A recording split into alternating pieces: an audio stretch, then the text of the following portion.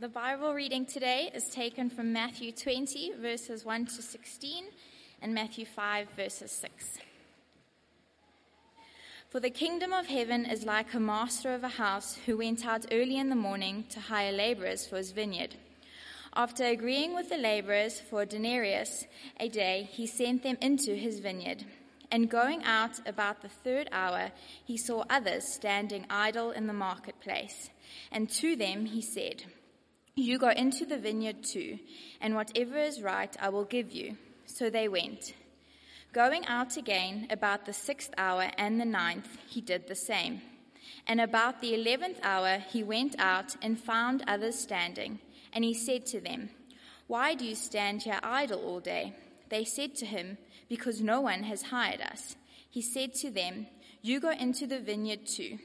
And when evening came, the owner of the vineyard said to his foreman, "Call the laborers and pay them their wages, beginning with the last up to the first." And when those hired about the 11th hour came, each of them received a denarius. Now, when those hired first came, they thought they would receive more, but each of them also received a denarius. And on receiving it, they grumbled at the master of the house, saying, "The last worked only 1 hour, and you have made them equal to us who have borne the burden of the day and the scorching heat." But he replied to one of them, "Friend, I am doing you no wrong. Did you not agree with me for a denarius? Take what belongs to you and go.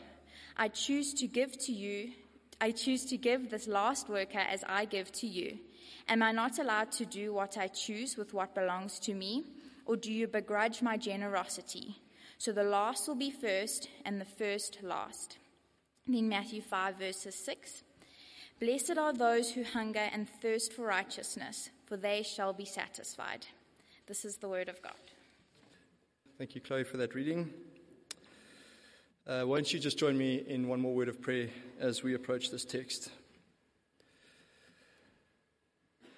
Heavenly Father, we are very aware in our better moments that unless we have true and deep poverty of spirit, unless we mourn our sin, unless we are full of the meekness of Christ, we will never hunger and thirst for the righteousness that can only come from you. And so we pray that you would place in us now a deep hunger and thirst for you and for your righteousness. And let us leave here with the blessing that is promised in these words.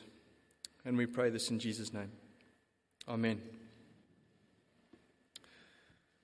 Blessed are those who hunger and thirst for righteousness, for they shall be satisfied. In this beatitude, the word that probably needs the most explanation is that word righteousness. That is not a word we use in everyday conversation, except perhaps negatively. He is one self-righteous son of a gun. That's pretty much all we know about righteousness, and it isn't much, is it? On the other hand, righteousness in the Bible is a very rich concept, extremely rich. The closest English word I think that we have to describe the word righteousness is the word justice. Now, there's a word we know. There's a word we understand.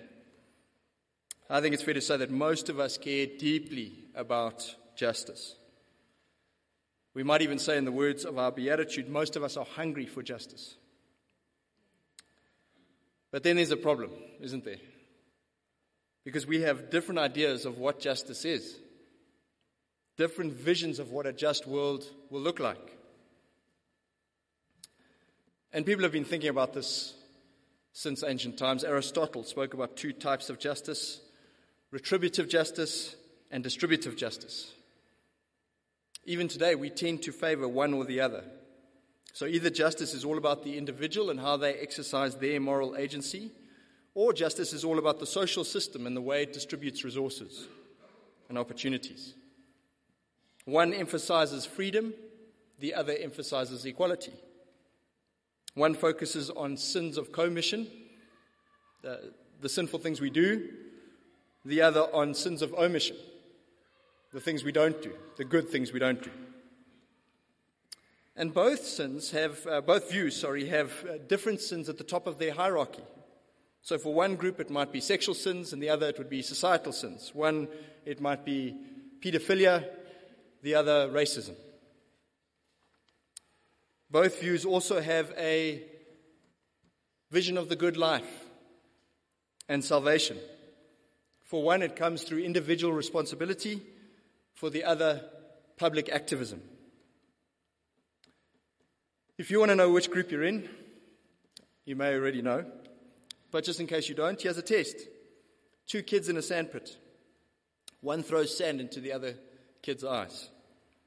Who's responsible? Who should get it? Is it the kid who threw the sand? Or is it his parents? The teacher? The sandpit manufacturer? Let's take a more serious example. The looting earlier this year. What was the issue there? Was it greed or was it inequality? Were you angry with the looters or were you angry with our post-apartheid political economy? The answer to those questions will give you a sense which view of justice you hold, which group you're in. There's one thing that actually unites these two groups. I can only think of one. For both of them, the greatest crime against justice is holding to another version of justice. That's almost the unforgivable sin. It seems like nothing makes us more angry than those who hold another view of justice. And so justice is a massively divisive issue. It divides us as a society. It can even, if we let it, divide us as a church. When someone holds another view, we tend to see it as an offense not only against some aspect of justice, but an offense against justice itself. Now here's the enormous irony. If my layman's reading of the pop psychology is correct, then your vision of justice is largely rooted in your personality type. So we tend to think that we've pondered the issues, we've surveyed the options, and we've arrived at enlightenment. But actually, it's often got very little to do with your own moral pedigree and well-reasoned choices. It's your personality type. If that's true, then your view of justice is nothing to be proud about or to get angry about. It's largely an accident of genetics and history. But we are proud, and we do get angry. This is the point I'm making. We hunger for justice. We are hungry for justice. And yet, we don't ever seem to be satisfied. We'll come back to that. Before we go any further, can cut the tension in the room, we need to remember that we're in the Sermon on the Mount. The sermon is Jesus' call to a counterculture. It's his manifesto for disciples. It's his vision of life under his gracious, saving, loving rule. And it matters to us as a local church because, as Tebza was praying earlier, our mission, we have a mission. We are a redeemed family of servants on mission. And if you didn't know this, let me share it with you this morning. Our mission is to make disciples who make disciples. You haven't fully made a disciple under the Lord if that disciple doesn't know that their joy and responsibility is to make other disciples. So we want to make disciples who make disciples. And so we better be very clear on what a disciple is, if that's our mission. These Beatitudes describe the blessing that it is to be a disciple of Jesus Christ. And we've been working through those blessings. Now, today we arrive at Matthew chapter 5, verse 6. Blessed are those who hunger and thirst for righteousness, for they shall be satisfied. That's where we are. Back to our original question. What is righteousness? What does Jesus mean by righteousness? Not what's your version of justice or my version. What does Jesus mean by righteousness? And who are those who hunger and thirst for righteousness? Best way to answer those questions is to see how Jesus himself used this word, righteousness, or justice as we understand it, how he used the word in the rest of Matthew's gospel. Over the course of his ministry, as Matthew records it for us, when Jesus was talking about righteousness, he basically said these four things. It comes down to this. You don't have righteousness. You can't get it for yourself, but you must have it. How do you get it? Those four things. You don't have it. You can't get it for yourself. You must have it. How do you get it? Matthew 9, verse 11. When the Pharisees saw this, they asked his disciples, "Why does your teacher eat with tax collectors and sinners?" On hearing this, Jesus said, "It is not the healthy who need a doctor, but the sick. Go and learn what this means. I desire mercy, not sacrifice. For I have not come to call the righteous, but sinners." Jesus came to call the sick and the sinner. And the people he called are his disciples. And so his disciples are the sick and the sinner. They do not have righteousness. That much is clear. Firstly, you don't have it. Secondly, you can't get it for yourself. Matthew 23, verse 27. So you, scribes and Pharisees, also outwardly appear righteous to others, but within you are full of hypocrisy and lawlessness. In that culture, in that day, the scribes and the Pharisees were the righteous ones. They lived the righteous life. Their whole project in life was to get righteousness for themselves. It was their project. It was what consumed them. If anyone appeared to have righteousness, it was them. And yet, as Jesus tells us, their righteousness was hollow. It was empty. It was a fraud. If they couldn't get righteousness for themselves, no one could. You don't have it. You can't get it. And yet righteousness is something disciples of Jesus must have. Matthew 5, verse 20, just a few verses into the Sermon on the Mount. He says this, "For I tell you, unless your righteousness exceeds that of the scribes and the Pharisees, you will never enter the kingdom of heaven." You must have righteousness to get into the kingdom. And if you don't have it, Matthew 13:49, at the end of the age, the angels will come out and separate the evil from the righteous and throw them, the evil, into the fiery furnace. And in that place there will be weeping and gnashing of teeth. In Matthew's gospel, Jesus is teaching. He's teaching his disciples that when it comes to righteousness, you don't have it.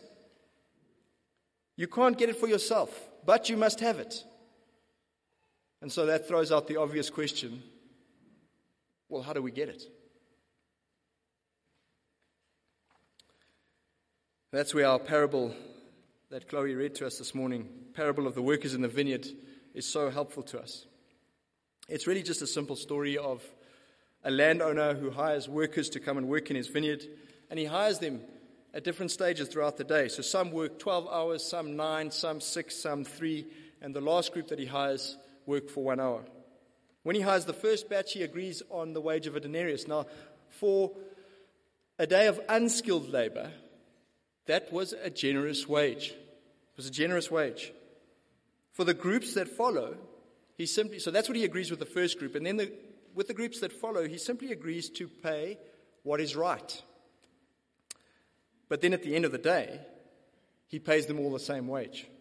And so of course it ends in a big punch-up. Management and labor fighting over wages. It's a parable about South African labor relations. No surprises. At least no surprises for us. But if you lived in the ancient Near East and you heard this story, it would have been full of surprises for you. So let's highlight a few. First surprise. First surprise is so obvious that it's easy to miss. The first surprise is that the landowner keeps going back for more workers. Now, why would he do that? What kind of farmer doesn't know how many men it's going to take to bring in the harvest or to prune the vineyard? Is he a novice?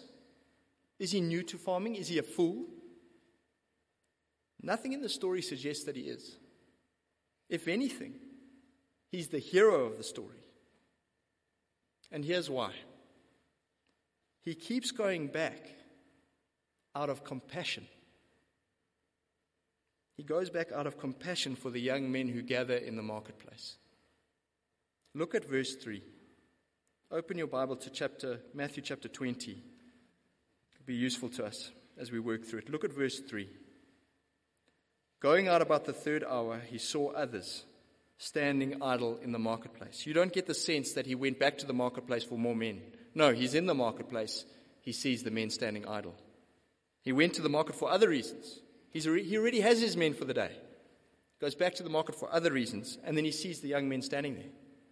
The New Living Translation captures it for us perfectly. It says this: at 9 o'clock in the morning, he was passing through the marketplace and saw some people standing around doing nothing.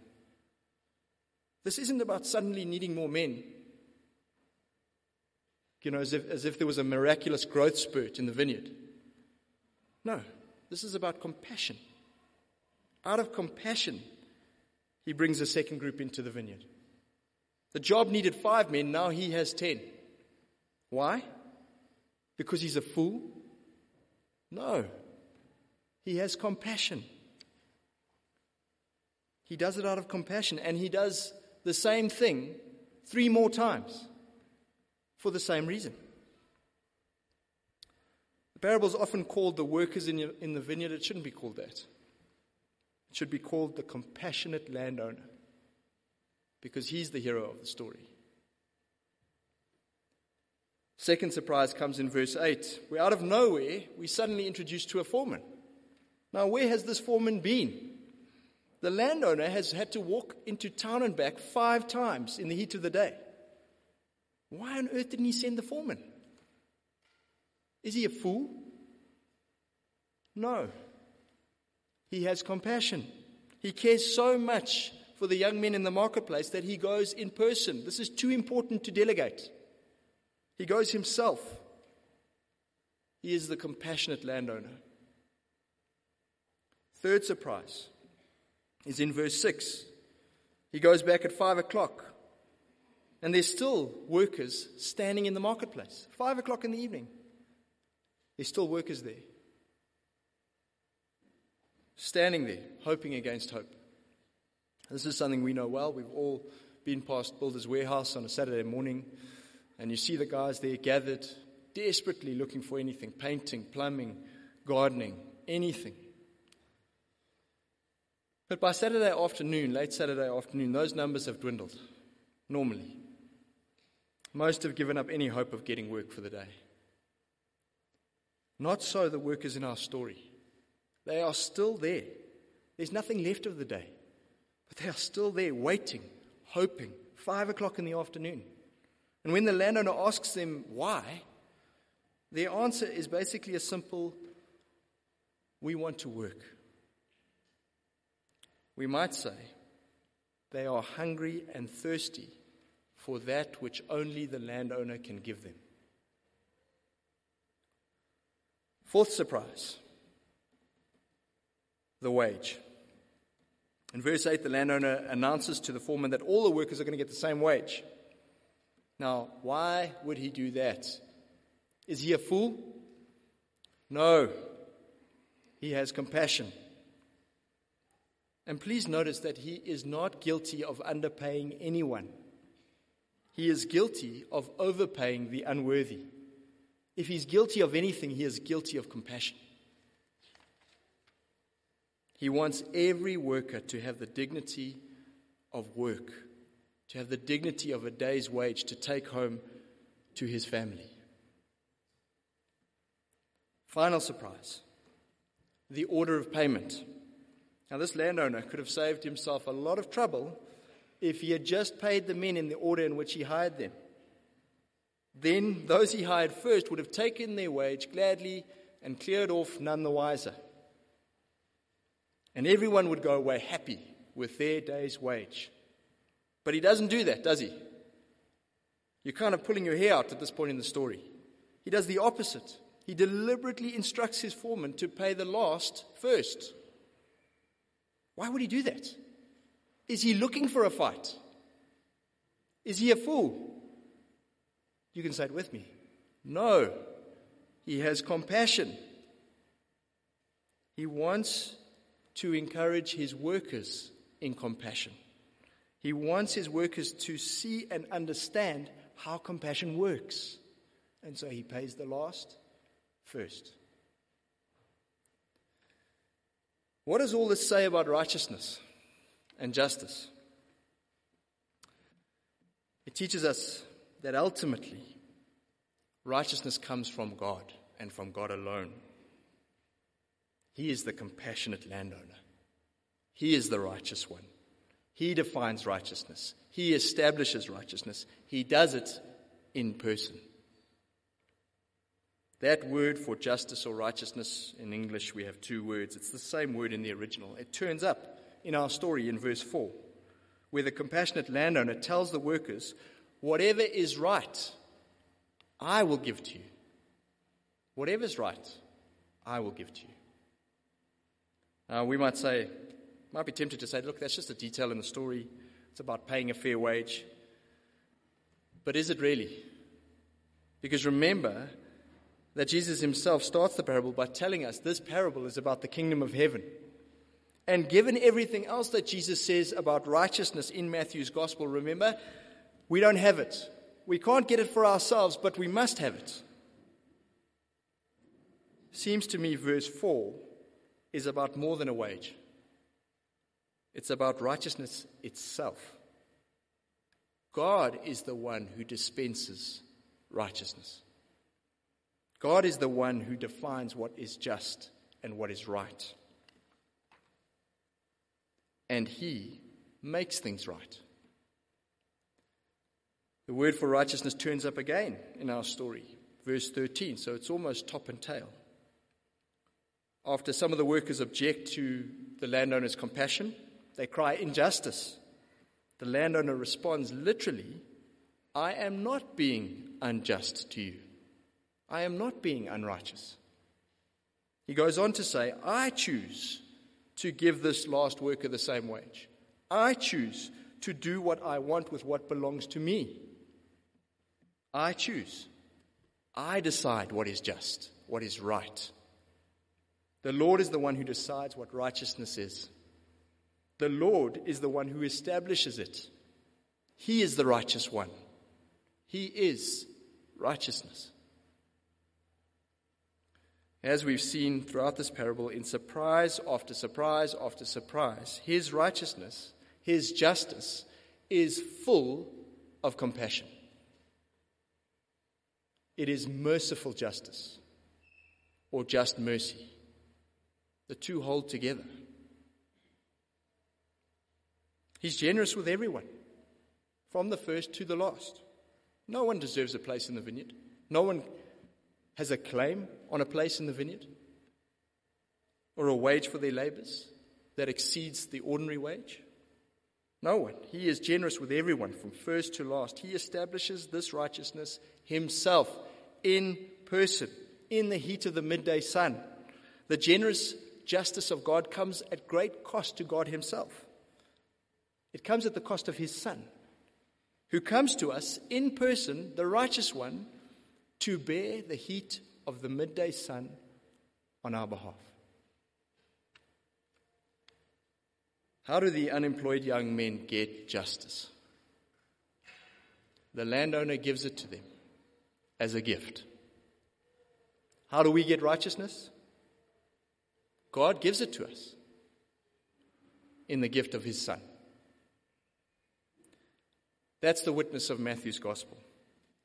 You don't have righteousness. You can't get it for yourself, but you must have it. And so the only place to get it is from God as a gift. As I said at the beginning, if you look around at our society, we all have different visions of justice. It's what these latest elections were reminding us of.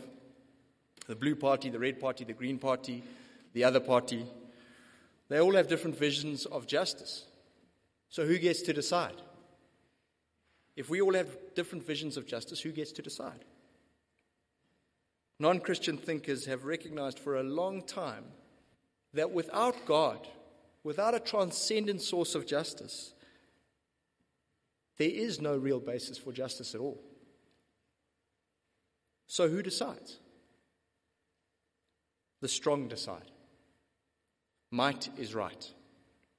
Whoever's boss of the game decides on the rules. That's what it comes down to. Arthur Leff was an agnostic law professor at a whole string of Ivy League universities. He wrote this essay exploring justice, the idea of justice without a God, without a transcendent source of justice. This is his conclusion. Napalming babies is bad. Starving the poor is wicked. Buying and selling each other is depraved. There is in the world such a thing as evil. All together now, says who? God help us. Remember, he's agnostic. His conclusion, as he searches for a basis, a foundation for justice without a God, his conclusion is, says who? There's no way to decide. And so the strong decide. The witness of Matthew's gospel, the witness of the whole Bible, is that justice, righteousness, has a firm foundation. And it is a personal foundation. God is righteous. God is righteousness. We see his righteousness in his mighty acts of creation and redemption. And as we relate to him, as we wander around this world, if we're honest with ourselves, we very quickly realize we are not righteous. He rescues us from that unrighteousness, and he gives us his righteousness in the person of his Son. The Apostle Peter puts it like this: Christ suffered for sins once for all, the righteous for the unrighteous, to bring you to God. In his Son, God is both just and merciful. He's the compassionate landowner. At the cross, our injustice is punished. His righteousness is given as a gift. His mercy is extended to us. We heard from the Apostle Peter. Here's the Apostle Paul. The cross was to show his righteousness. What does the cross demonstrate?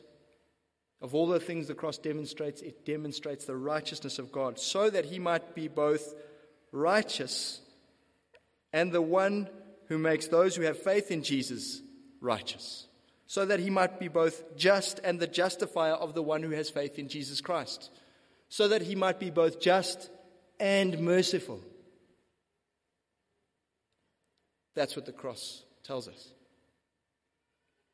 The cross is a banner of God's righteousness. His mercy, his just mercy. God is righteous and he makes us right in Jesus. And at the end of time, when the Lord Jesus returns, he will make all things completely right. For now, those of us who have been blessed by this free gift of God's righteousness, we become agents of that righteousness in the world. In thanksgiving and obedience, we extend his generous justice to a world that so desperately needs it, to a world that is hungry and thirsty for real justice, the kind that only God can give. That's righteousness. That's what it means. What does it mean to hunger and thirst for it? Well, in one sense, this is ground we've already covered. It means, in the terms of Matthew's gospel, it means if you hunger and thirst for righteousness, it means you know you don't have it. You know you can't get it for yourself. You know you must have it. That's hunger and thirst for righteousness. Looking desperately to the only one who can give it. It means you're like the worker still in the marketplace at 5 o'clock in the afternoon, still waiting, watching, hoping, craving, longing for justice. longing for righteousness, knowing that you can only get it as a gift from the landowner, the compassionate landowner. The blessing of this beatitude is knowing that the landowner will give it to you. He will give it to you in full. You will be satisfied. That's what it says. That's the blessing. You will eat your fill. Your thirst will be quenched. Blessed are those who hunger and thirst for righteousness. They shall be satisfied. Now, how does that extraordinary blessing that will be ours fully at the end of time when the Lord Jesus returns, how does that reach back into our lives now, today? How does it help us think about justice in our own lives today? 4 things: humility, generosity, appetite, and warning. Humility. If I recognize I don't have justice, I can't get it for myself, I must have it. It only comes to me as a gift from God. That's the only way it comes to me. Do you see how that humbles me enormously? How it humbles us? When I recognize that injustice in the world starts with me, then when I see it in others, I'll be that much more compassionate. So I've often used the example of the advertising slogan, "You are not stuck in traffic, you are traffic." The brilliance of that sign is that it's so obvious. That's why it makes us chuckle. It's so obvious we miss it because we hate traffic. Traffic infuriates us. How easy to miss the fact that we are traffic. It's the same with injustice. Injustice infuriates us. But injustice starts with me. It's so obvious that we miss it. And as far as I can see, that's half the problem in our angry, nasty, divisive arguments over justice. They simply don't acknowledge, on both sides, they don't acknowledge injustice starts with me. And so both sides of the argument can be harsh and hollow. Those who favor individual responsibility can be harsh in blaming the suffering of others exclusively on their own choices. They can also be hollow. They might have the moral details of their lives all in order, but they ignore the plight of the poor and the widow and the orphan and the alien, those who are so precious in God's vision of justice. And those who favor social justice can be just as harsh in their judgment of people who don't care for the oppressed in exactly the same way they do. They can also be hollow. They might be incredibly noble and active in the community, but very quick to ignore the dark corners of their own lives. Both sides are often angry and judgmental in their dealings with each other. Both sides can be harsh and hollow. That's why we may be hungry for justice, but we're never satisfied. Because we hunger after a justice of our own making. And that justice is a watery soup at best. It will never satisfy. Of course, the Lord Jesus won't allow us to be so lopsided and partial in our vision of justice. He is building a kingdom. The Bible calls it the home of righteousness, this kingdom. A kingdom is a social reality. But he's building that kingdom one sinner at a time. The revolution of righteousness is inside out, one soul at a time. And yet, every individual soul is then called to live out her righteousness in the kingdom. Do you see? If we know that Jesus cares passionately to the point of shedding his blood about both the individual and the social dimensions of righteousness, if we remember that injustice in the world starts with me, It will humble us. And we won't be so self-righteous in our dealings with those who have a different vision of justice. That's humility. Secondly, generosity. And the second is related to the first. Generosity and humility are bound up in each other. When we think about how compassionate the landowner is in extending justice to his workers, when we think about how compassionate God is in extending his righteousness to us, it humbles us and it frees us to deal with others in the same way. When my righteousness comes as a free gift in and only in Christ, when my unrighteousness is freely forgiven in and only in Christ, surely I'm empowered to forgive others. I haven't had to earn my place with God. God himself paid my way. He absorbed the full cost of my forgiveness. Surely I can absorb the cost that others impose on me. It's a minute fraction in comparison. I am freely forgiven, and so I can freely forgive. But you say to me, how can I possibly forgive this injustice? You have no idea what he did to me.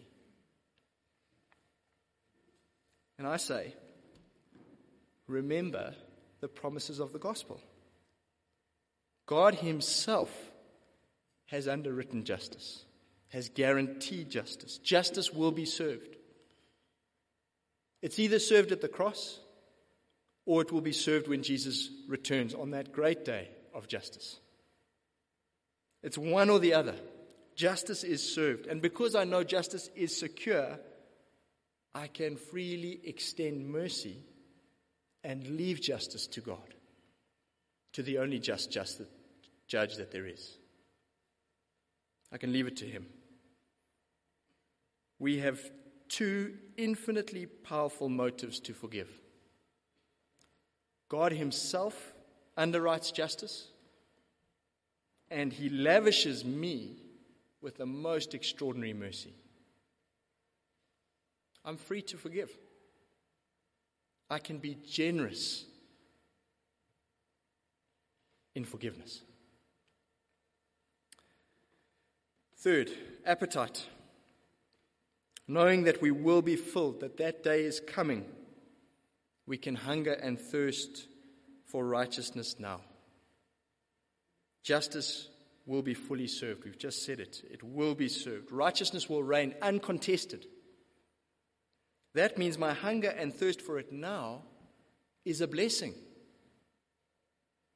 It's the paradox of these blessings. My hunger and thirst for righteousness now is actually a blessing.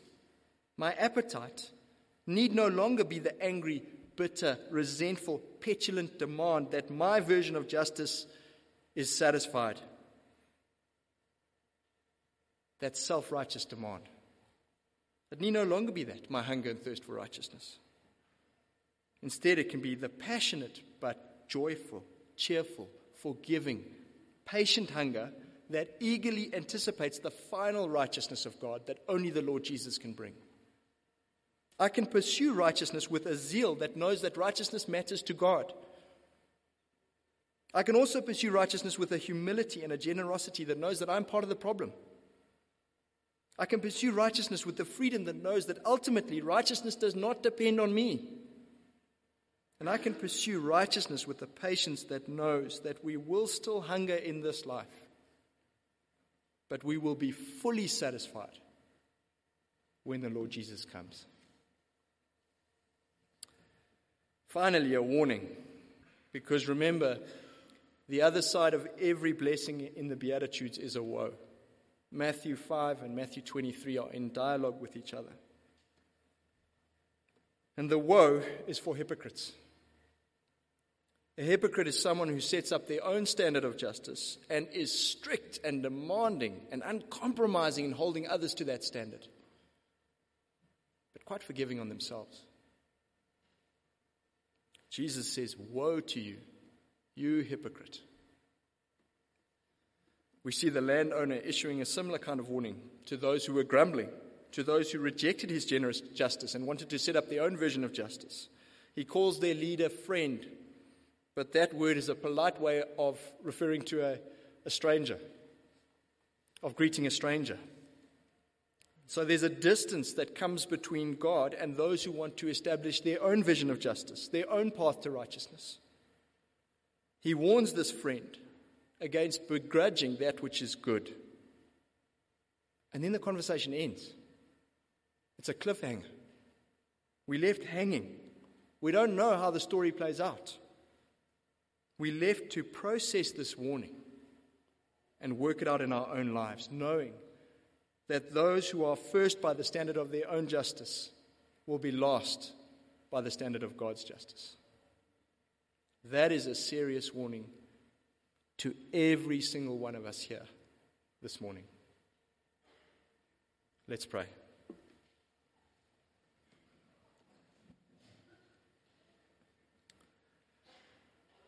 Father, we thank you for your extraordinary, generous justice. Thank you that your justice is full of compassion. Thank you for making us righteous in Christ and in Christ alone. As we wait, Lord Jesus, for you to set all things right at the end of the age, help us. Help us to be agents of your righteousness with humility, with generosity, and a real hunger to see your will be done. Thank you for warning us against measuring you and others against our own standard of justice. Help us to live in the blessed knowledge that when we hunger for your righteousness, we will be satisfied. Amen.